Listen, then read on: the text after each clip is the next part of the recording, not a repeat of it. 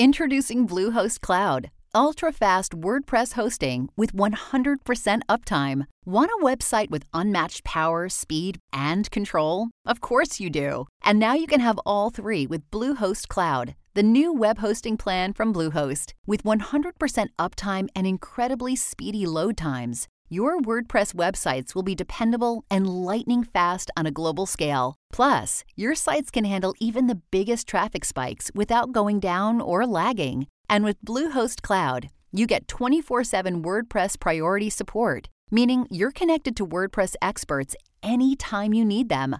Not to mention, you automatically get daily backups and world-class security. So, what are you waiting for? Get Bluehost Cloud today by visiting Bluehost.com. That's Bluehost.com. When you need mealtime inspiration, it's worth shopping Kroger, where you'll find over 30,000 mouth-watering choices that excite your inner foodie. And no matter what tasty choice you make, you'll enjoy our everyday low prices, plus extra ways to save, like digital coupons worth over $600 each week. You can also save up to $1 off per gallon at the pump with fuel points. More savings and more inspiring flavors make shopping Kroger worth it every time. Kroger, fresh for everyone. Fuel restrictions apply. The separation of church and state has not denied the political realm a religious dimension. Although matters of religious belief, worship, and association are considered to be strictly private affairs, there are, at the same time, certain common elements of religious orientation that the great majority of Americans share. These have played a crucial role in the development of American institutions and still provide a religious dimension for the whole fabric of American life, including the political sphere. This public religious dimension is expressed in a set of beliefs, symbols, and rituals that I am calling the American civil religion. The inauguration of a president is an important ceremonial event in this religion. It reaffirms, among other things, the religious legitimation of the highest political authority. Robert N. Bellah.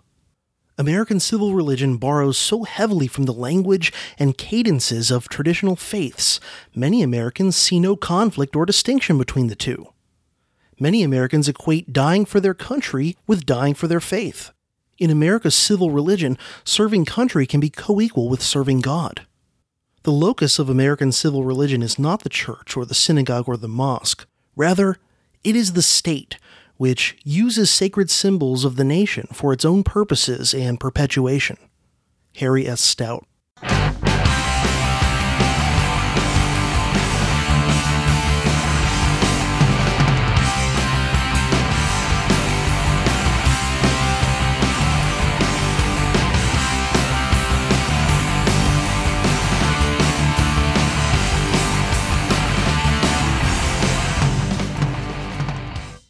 This is CJ, your Renaissance man, in this particularly dark hour of the new dark age, recording this on the eve of one of the most sacred days of the American civil religion, Election Day 2016, yet again, Turd Sandwich versus Giant Douche. And here I am racked this evening with depressing doubt that none of my preferred candidates, not Giant Meteor, not Cthulhu, not Vermin Supreme, not even the greatest candidate of all, nobody. I truly do believe if nobody wins, it'll be better for everybody. None of my preferred candidates look like they're likely to win, so I figured I'd commiserate with you and share some of my thoughts on the insanity of all this crap that's around us. Watching the giant national cult in America completely lose its shit all around me has really gotten me thinking lately about the religion of the state and politics that so many Americans just seem to be completely subsumed in. And so as a result of this, I decided to do an episode talking a bit about this topic.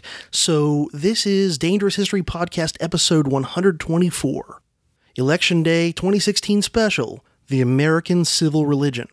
But first, I've got a bunch of thank yous to send out. First off, my Patreon shoutouts. Big thanks to Matthew, Ross, Ari, Chad, and Paul. Thank you all very much for helping to support the Dangerous History Podcast by stepping up with a per-episode donation over at patreon.com/PROFCJ. Just as a reminder to everybody, if you sign up there to support the show at $1 per episode or more, you will have access to special bonus episodes at Patreon, and in addition, you'll be eligible to join the Facebook group Dangerous History Podcast Scholar Warriors. Although, again, reminder, if you apply to join the group and the name you are under on Facebook is not the same as the name you are under on Patreon, please message me to let me know. Because otherwise, I don't know who you are, I don't see your name as a Patreon donor, I won't let you in.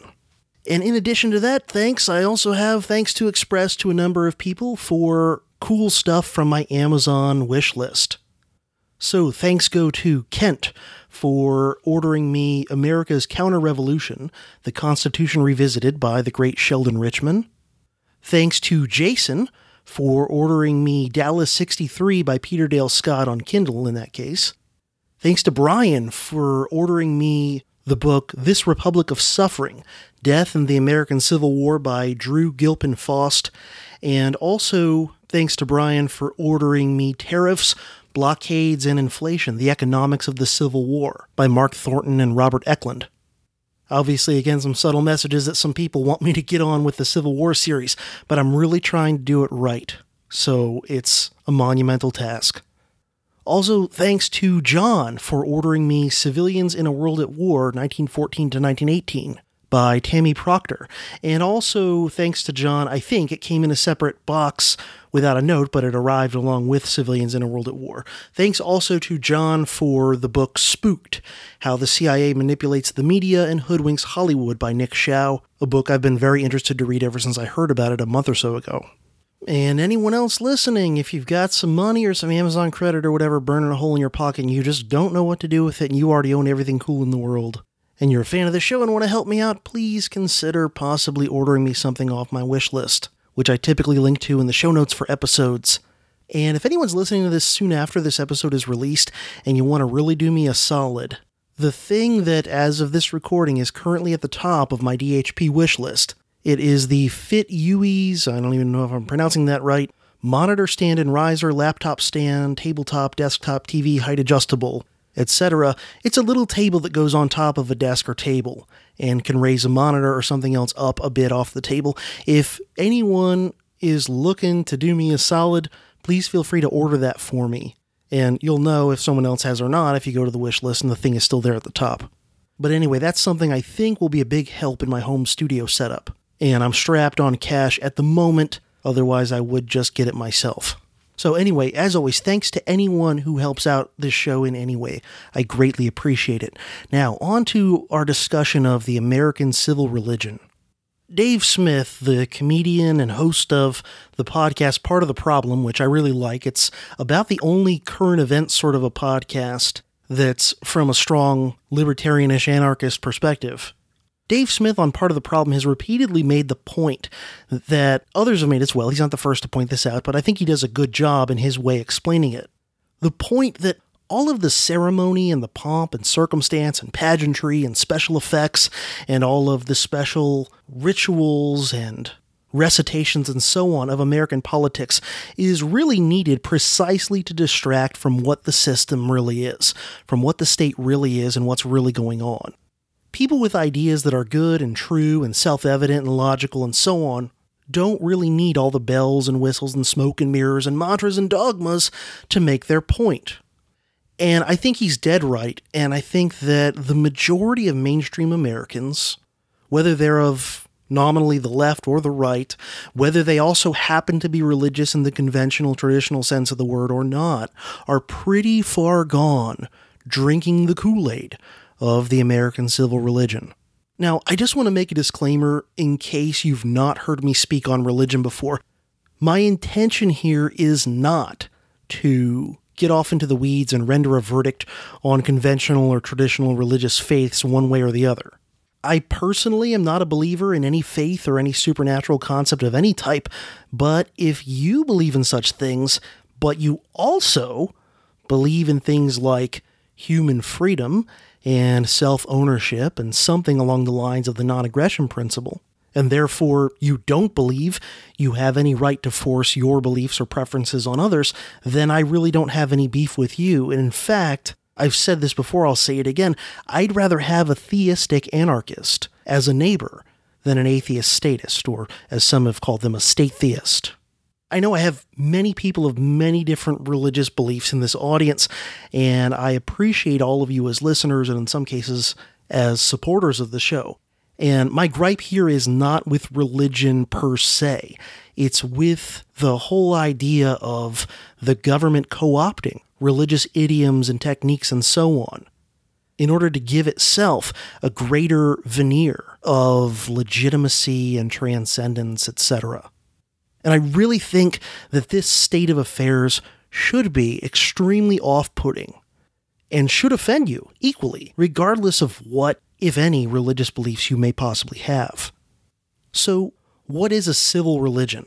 Very interestingly, I think, and revealing perhaps, the first philosopher to use the actual term civil religion and talk about this stuff was the ultra-hardcore statist Jean-Jacques Rousseau, whose writings later became treated literally as sacred scripture.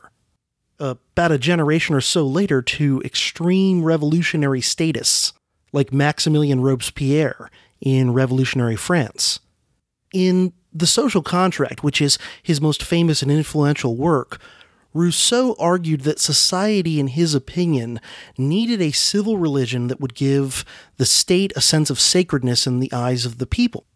And Robespierre and the Jacobins would try to do just that with the cult of the supreme being, which was a bizarre thing that they tried to get going in revolutionary France and that just never really took hold, to put it mildly. By contrast with that, America's civil religion hasn't really tried to start a wholly brand new religious tradition.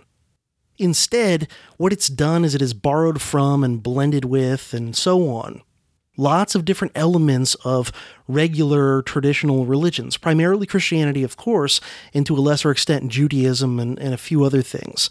But it does so in such a way that it has grafted itself almost seamlessly in the minds of most Americans onto these pre-existing beliefs and archetypes and tropes and so on of religion.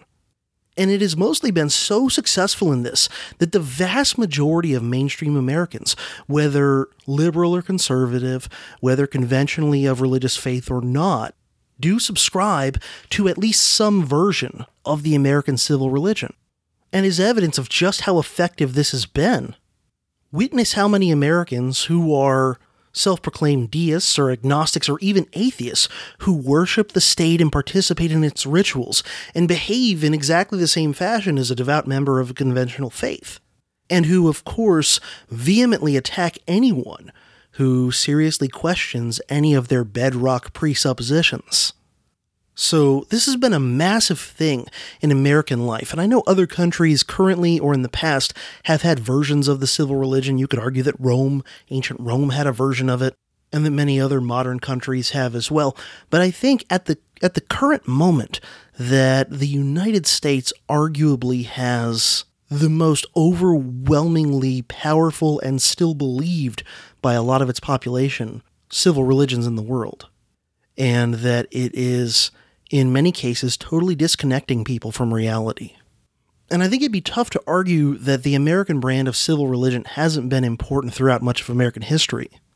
But American scholars didn't really start thinking and writing about this concept and applying it to America's past and present in any sort of an explicit way until the sociologist Robert Bellah wrote an article in 1967 entitled Civil Religion in America, published in the journal Daedalus. And by the way, I will link to the full text of this article on the show notes for this episode over at dangeroushistorypodcast.com.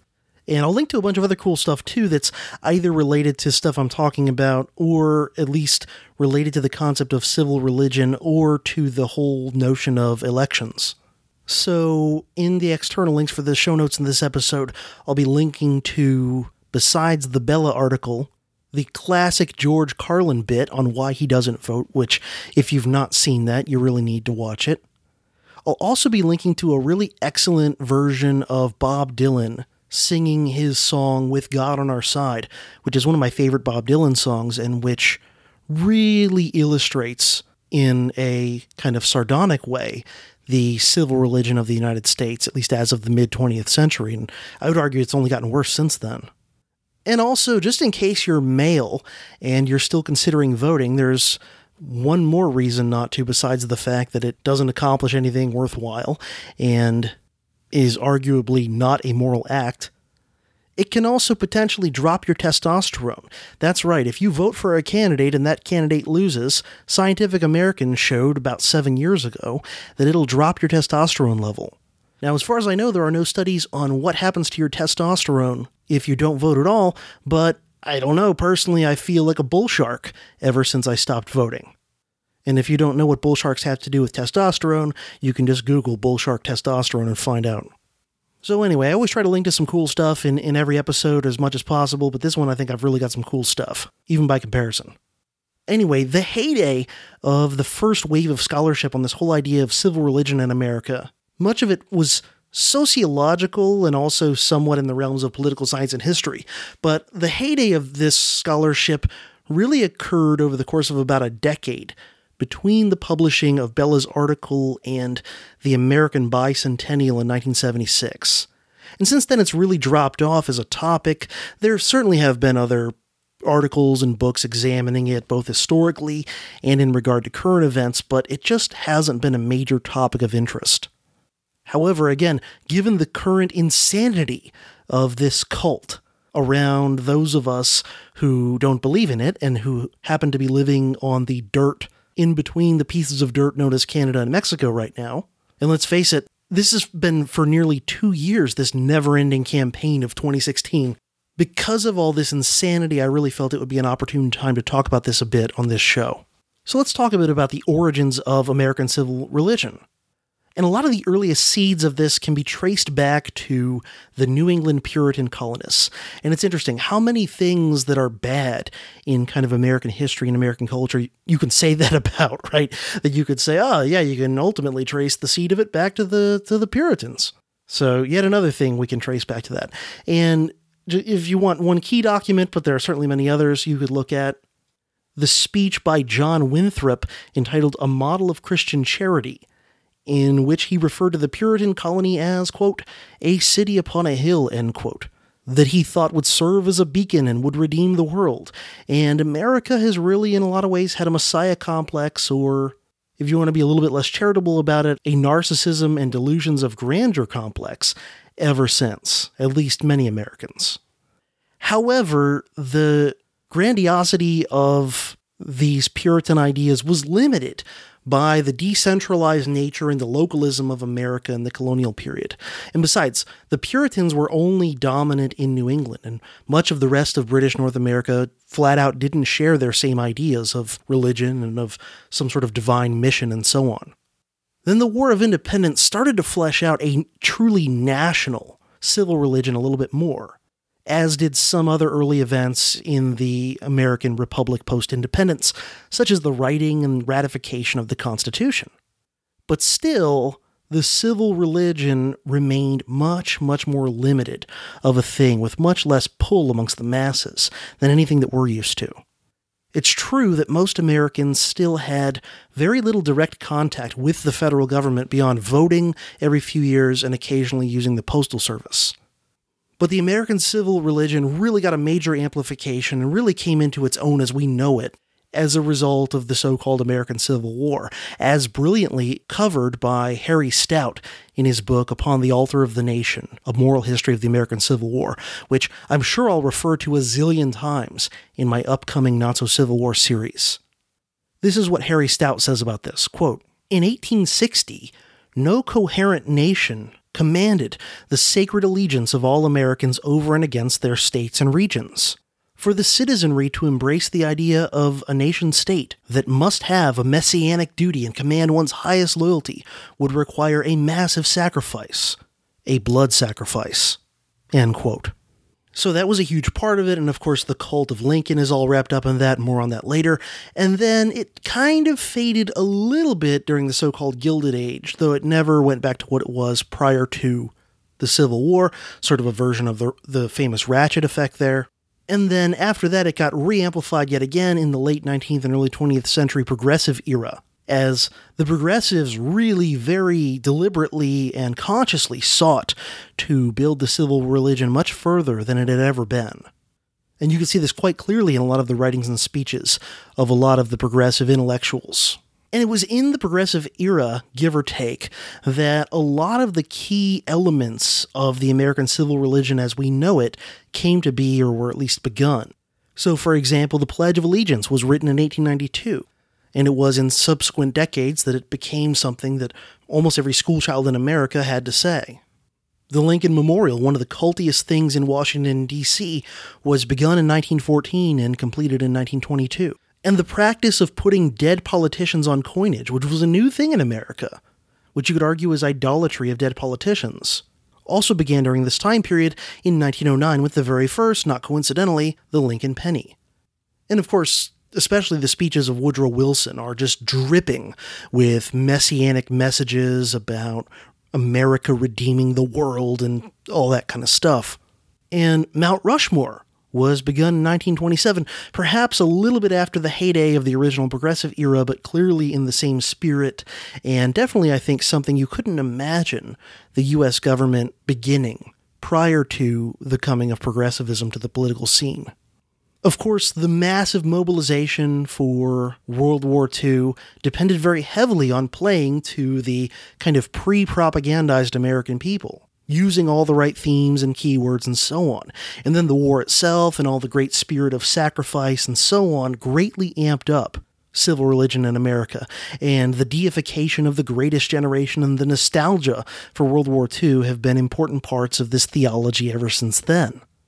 FDR has become pretty much a demigod to just about all Democrats, and even many Republicans see him as a quote-unquote great man and great president. Other presidents since FDR are more debatable. A lot of people like Kennedy, in part because he had the good luck for his reputation of getting assassinated.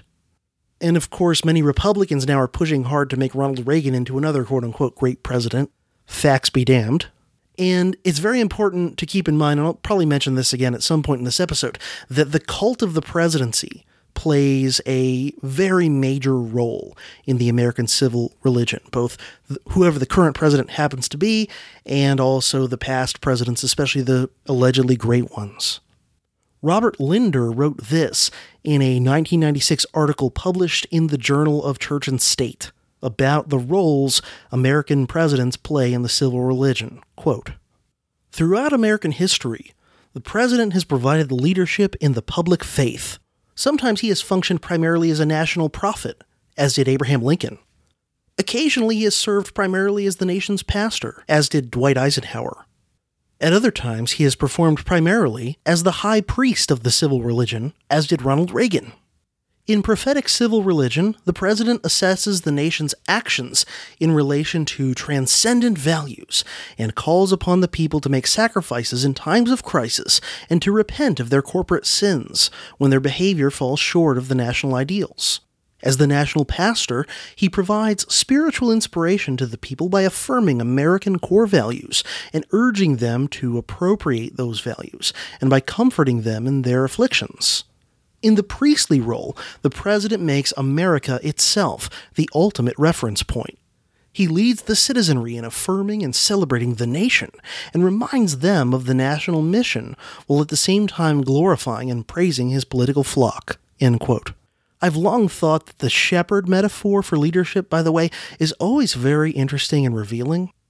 And not just because it implies that the people are sheep, but also because you've got to ask yourself the question, why does a shepherd, even a good one, perhaps especially a good one, tend to his flock? It's not because he's just a kind animal lover. It's because he doesn't want other predators to exploit his flock, because he wants to be the one to do it himself. So I want to talk a little bit more about how the cult of the U.S. government and U.S. politics and so on is, in my opinion, a religion. First, a little bit of definition type stuff. Here are the first couple of paragraphs under the term religion in Wikipedia. Quote, "Religion is a cultural system of behaviors and practices, worldviews, sacred texts, holy places, ethics, and societal organization that relate humanity to what an anthropologist has called an order of existence.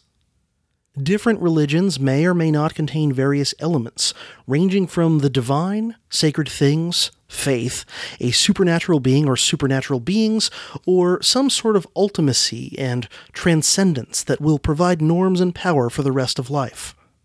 Religious practices may include rituals, sermons, commemoration or veneration of God or deities, sacrifices, festivals, feasts, trances, initiations, funerary services, matrimonial services, meditation, prayer, music, art, dance, public service, or other aspects of human culture. Religions have sacred histories and narratives which may be preserved in sacred scriptures and symbols in holy places that aim mostly to give a meaning to life. Religions may contain symbolic stories, which are sometimes said by followers to be true, that have the side purpose of explaining the origin of life, the universe, and other things." End quote. Now, how much of that stuff that I just read to you can you see in the American government and the way that people think of it and interact with it? And one thing that is only briefly mentioned in that passage I just read you that I don't think is emphasized quite enough in that sort of definition or introduction to the term religion is the concept of faith, meaning that one's beliefs are based on things other than just reason and evidence alone.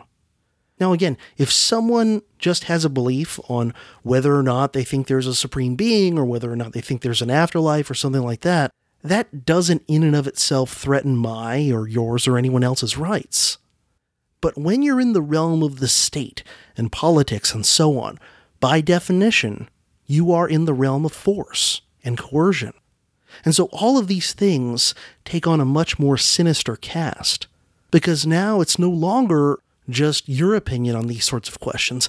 It's now, by definition, about trying to force the preferences of some onto the lives of others.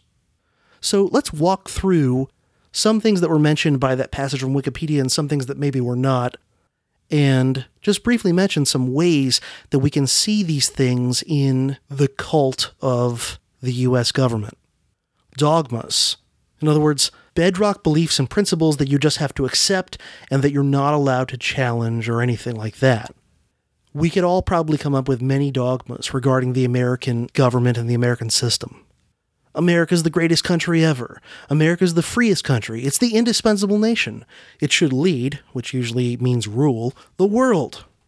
How about these ones? Government of, by, and for the people. Voting is important. Our government represents us. And on and on and on. How about rituals? Well, here are just a few that come to mind off the top of my head. How about political party conventions and all of the ceremony and pageantry and choreography and so on? How about political debates? How about elections themselves and all that goes along with it?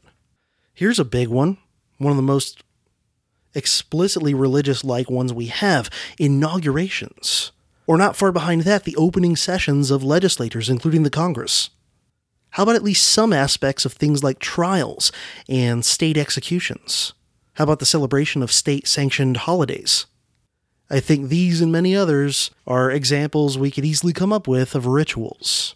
Then there are sacred scriptures and texts. And I don't just mean references to God or the use of biblical language or allusion or metaphor in these things, though that's there, of course, but also how very often subsequent generations of Americans have been taught to view these things, often in an oversimplified way, out of context, even if they've read them firsthand at all, which many people haven't. And oftentimes, subsequent generations of Americans impute way more meaning and significance and so on to these sacred texts than even the people who actually composed them did. So let's just throw down a few examples of sacred scriptures or texts. The Declaration of Independence, the Constitution, Lincoln's speeches, but not all Lincoln's speeches, because of course there's the ones where he says racist things, or the ones where he said, hey, if the South just submits to the Union's authority and pays taxes, they can keep their slaves. Those Lincoln speeches aren't part of the sacred texts, but there are ones specifically that they cherry-picked because they're the nicest sounding and they don't contain anything racist or anything like that. And those are, of course, the Gettysburg Address and Lincoln's second inaugural. Another recent one that's entered the sacred canon is the Martin Luther King I Have a Dream speech, and there are many others we could think of. Speeches, documents, declarations, whatever, that people impute depth and significance to that is obviously of the same sort as the way the conventionally religious faithful treat their sacred scriptures. Then there are holy places and or shrines, and the state is full of these. Probably the mecca of it all, quite literally, is Washington, D.C., and in particular the National Mall, with all of its monuments to wars and to quote-unquote great leaders, and at the top of it all, the Lincoln Memorial. And then there are lesser ones around the country of various sorts: Independence Hall, Gettysburg, the Statue of Liberty, Mount Rushmore, now the former site of the Twin Towers is this way. And of course, national cemeteries, with the number one being, of course, Arlington, which also includes the bodies not just of soldiers, but of the slain presidents Kennedy and Lincoln. Then the state has sermons, and these can take many forms, but a common one in many types of American civil religious discourse have been variations of the Jeremiad, which you can find in usage already back during the days of the Puritans. This is a form of sermon that the Puritans really liked and that a lot of old-timey Old Testament sorts of Christians are fond of. Typically, a Jeremiad would start with referring to a virtuous founding generation beginning the project of building the city on the hill, and then it would talk about how subsequent generations, basically the audience of the sermon, were losing their way in sin and were in great danger, but could potentially redeem themselves if they only mend their ways. And it's very much based on this covenant idea from the Old Testament of the relationship the Israelites had to their God Yahweh. And this is very common throughout American history as a form of political speech and writing. And I think today where you see it the most commonly is in right-wing media, particularly conventional right-wing media, like mainstream right-wing talk radio and so on. Then, of course, you've got the concept of sacrifice, and this is primarily in the form of martyrs dying in war for the state. Also, sometimes brought up, though not on the same level, not nearly as venerated, but spoken of in a lighter version of this, is the sacrifice of generations who paid higher taxes and submitted to things like rationing during, for example, World War II. And of course, anytime the government wants to take more of your money, or more of your resources or whatever, they're always going to talk about it in terms of, it's shared sacrifice for the common good, right? Then there are sacred days, festivals, feasts, etc. And just briefly name a few of these: Thanksgiving, Memorial Day, Independence Day, Veterans Day, President's Day, Martin Luther King Day. And of course, we could probably come up with others as well. Then we have spells, mantras, incantations, prayers, etc., etc., etc. And of course, the Pledge of Allegiance is by far the number one example of this in this category. And there are others as well, and there are even little innocuous ones, or seemingly innocuous, that are dropped into political speeches and used in sort of everyday speech amongst regular people. And they become repeated so much that they are repeated almost mindlessly. And if you ever question these things, you are in trouble. You might as well be walking up to a devoutly religious person and very aggressively saying that their religion is stupid. Let me just give you a few examples of these little tiny mantras and incantations that are all over American speech and writing. God bless America. Thank you for your service. How about this one? Our brave men and women in uniform, often spoken as if it's just one word smushed together. How about things like love it or leave it? Or one that I've seen constantly on bumper stickers lately is one that's just got an American flag and it says, "Stand up for America, be an American." And countless more, I'm sure we could all come up with them. Sometimes these are campaign slogans, in which case they might not last very long. Then again, they sometimes make their mark on history. New Deal, Fair Deal, Square Deal, New Frontier, Great Society, Hope and Change, Make America Great Again, etc., etc. And we could also include things under this category like oaths of office, these things that magically transform a previously ordinary individual, although in reality, let's face it, they're often in terms of ethics and sometimes even intelligence far, far less than ordinary, but transformed a previously otherwise ordinary person into someone who now has to be spoken of with a special title, Mr. President, Senator, whatever it might be. And this person can now compel others, backed up by the threat of massive, overwhelming force. Now that is a magical spell indeed. Then there's music. How about God Bless America, the song, Probably number one in this category, even a bit above the Star-Spangled Banner. And then, of course, there's the third tier, My Country 'Tis of Thee. And then there are more recent ones like Lee Greenwood's God Bless the USA and Toby Keith's Courtesy of the Red, White, and Blue. And in the minds of some people who are too dumb to realize it's a satire, probably the Team America theme song as well. And of course we have sacred histories and narratives, much of the oversimplified, childish, naive, one-sided views of history that people believe, in which the great leaders are deified and idolized, and national mythologies are inculcated, and important questions are never asked. And then of course we have temples, which there are lots of different versions of this. Certainly the big shrines, the cemeteries, the monuments, and a lot of like the big government buildings, where they have the columns and the sculptures and all the stuff that's designed to make you feel small and insignificant and to feel the grandeur and majesty of the state. This stuff, these techniques have been known since ancient times, since probably the Neolithic Age, if not at the absolute latest, the Bronze Age. Leaders have figured this out. Clearly the Romans had mastered it, many others have as well. And whenever there's all this grandeur and majesty and pomp and circumstance, again, I agree with Dave Smith, it's covering up for the fact that there's a con going on. It's covering up for the complete amount of bullshit that's taking place, and the fact that some people are getting screwed and exploited for the benefit of others. You need all the ceremony and the columns and all this sort of stuff to keep things camouflaged.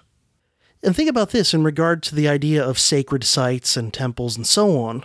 I would argue that American tourists very often travel to Washington, D.C. and behave like devout Muslims making the Hajj to Mecca, or perhaps like medieval Christians going to the Holy Land or to the home of some important saint or whatever. It is very much a pilgrimage. Then there are symbols and totems and things like this, and first and foremost, of course, the American flag. Harry Stout writes this in Upon the Altar of the Nation, quote, "The American flag stands as America's totem. Soldiers killed in battle are buried in flags. America at war is a nation festooned with flags, in 2005 no less than in 1861. American patriots reflexively invoke the Stars and Stripes, or Old Glory, as the object they are willing to kill and be killed for. Critics of America, at home and abroad, who burn the flag are accused of desecration, literally a trampling on the divine." End quote. And just think about all of these super intricate rules about how an American flag is to be stored, displayed, cared for, how it's supposed to be destroyed if it's damaged or whatever.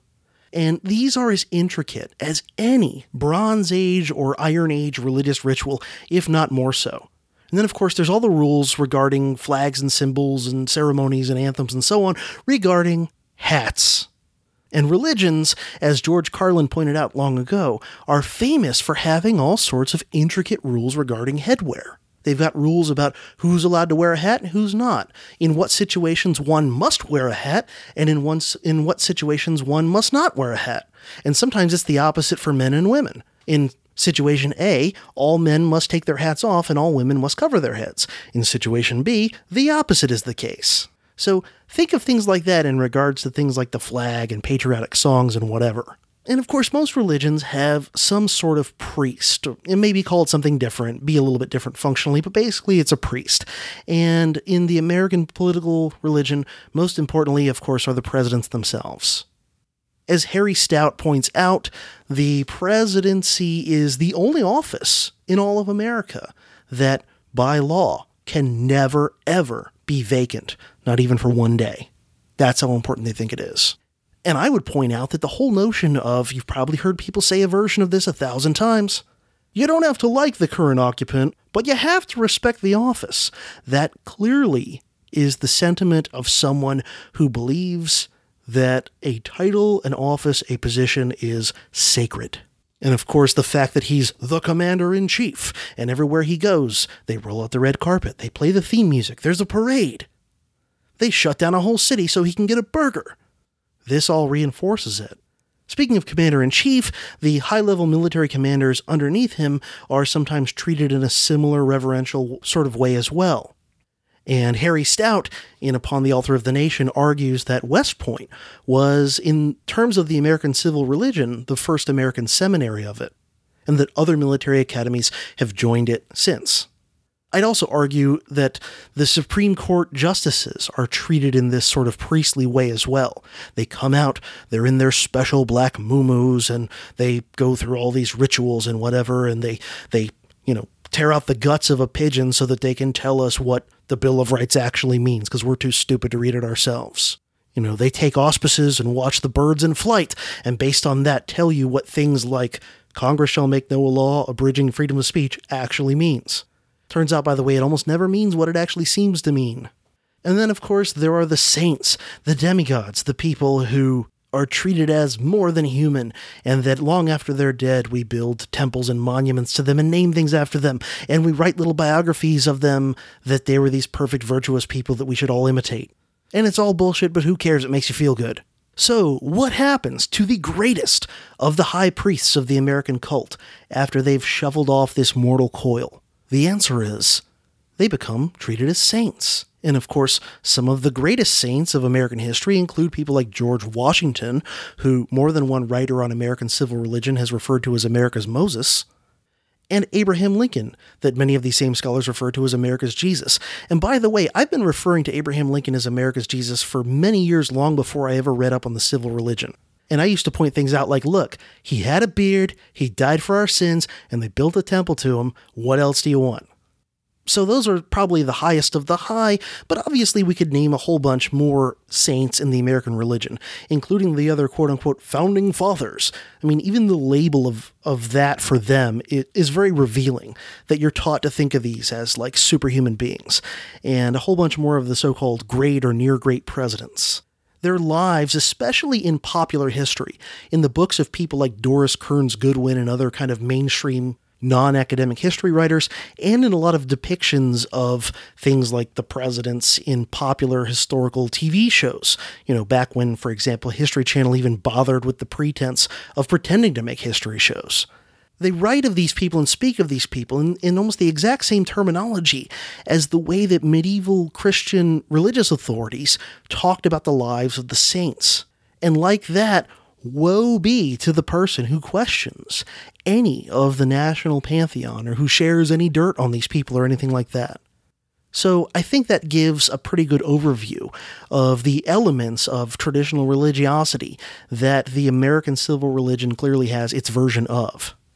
And certainly in the lexicon of American civil religion, there are a lot of themes that are directly plagiarized from Judaism and Christianity. Things like the concept of America being a chosen people, a new Israel, a messianic or redeemer nation, a whole concept of Exodus, a whole concept of the Promised Land, all these sorts of things. And again, the Jeremiad, the idea of trying to live up to the promise of your ancestors. But it's not obviously identical. The American civil religion is not identical with just traditional a la carte Christianity or Judaism. It's obviously taking those idioms and that language and so on and using it for its own purposes. Another thing that the American civil religion has in common with conventional religion is that, like many regular religions, the civil religion has a high degree of flexibility in some of the details of how one interprets it and follows it. In particular, in the different elements of it that can be either emphasized or de-emphasized in the minds of the individual believer in order to make the whole thing fit with their own personality and preferences better. So basically, people Rorschach these things to fit themselves. Just like how different people, very different people in terms of personality and background, can oftentimes read the exact same religious texts and both claim to believe in them wholeheartedly, yet they both come to very different conclusions about their meanings. So for example, someone who has a stern personality can read a holy book and come to the conclusion that it shows them that there is a vengeful deity, while another person who has a more kind of gentle and forgiving personality can read the exact same stuff and come away believing that it tells him of a God of love and forgiveness and so on. Both individuals in this case claim to be believing in the exact same deity and the same sacred texts, but obviously their details and conclusions are actually pretty different.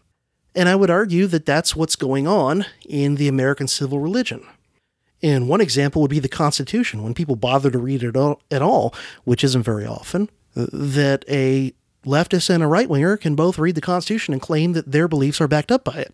And one can choose to emphasize or de-emphasize certain elements and saints within the pantheon of the American civil religion to make it fit them. So, quote-unquote, conservatives might emphasize the militaristic aspects of the American civil religion more and might focus more on patron saints like George Washington and George Patton and Chris Kyle, while quote-unquote liberals might emphasize the more egalitarian parts of the American civil religion more and might focus more on patron saints that fit their archetypes better. People like Franklin Roosevelt and John and Robert Kennedy and Martin Luther King.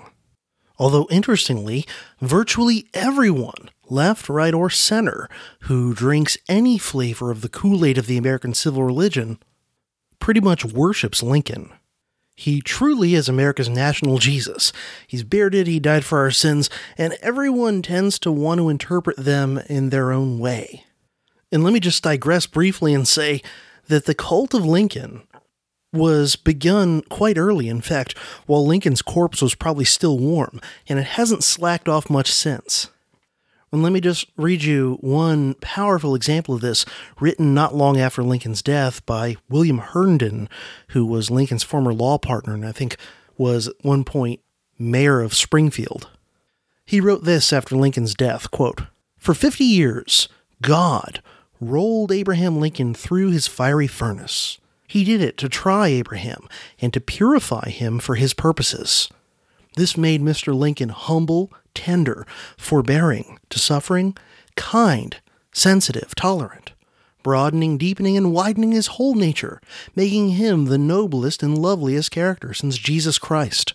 I believe that Lincoln was God's chosen one." End quote.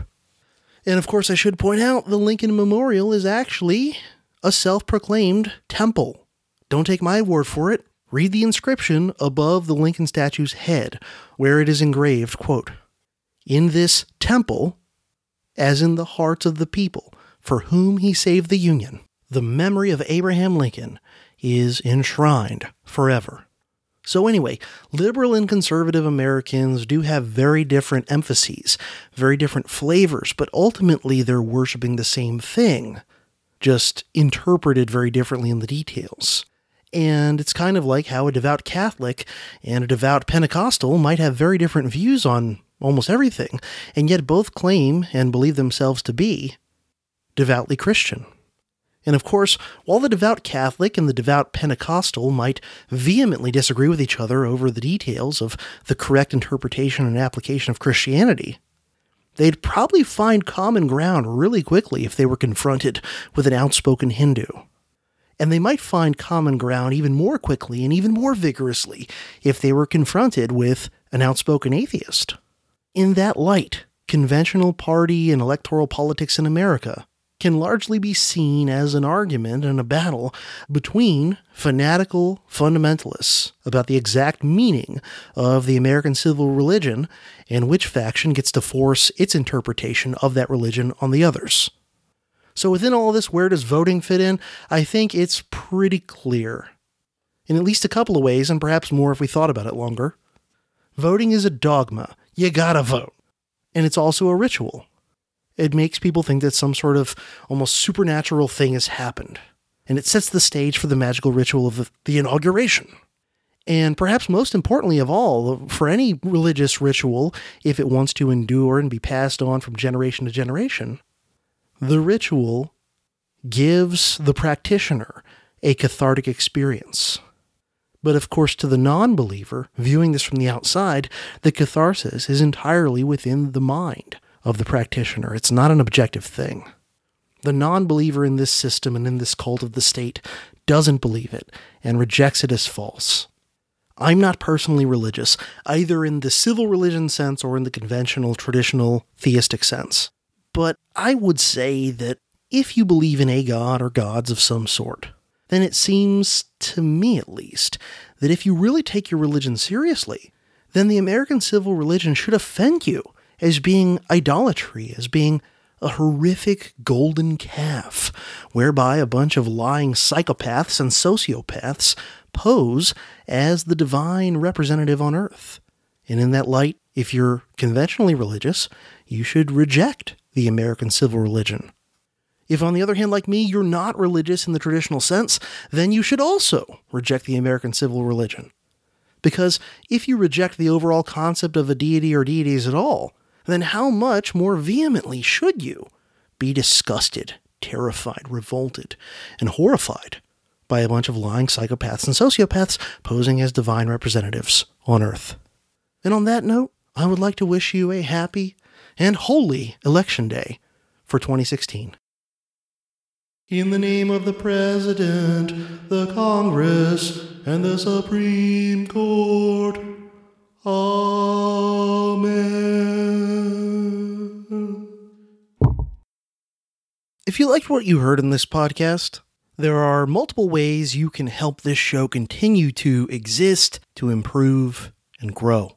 One is simply to spread the word about the Dangerous History Podcast in any way you can. Social media, online discussion boards, word of mouth, whatever. But to help spread the word to people you think might appreciate it. Also consider leaving a review or a rating in podcast venues such as iTunes or Stitcher. And you can help the show financially several different ways. One of the best is to go to patreon.com/ProfCJ.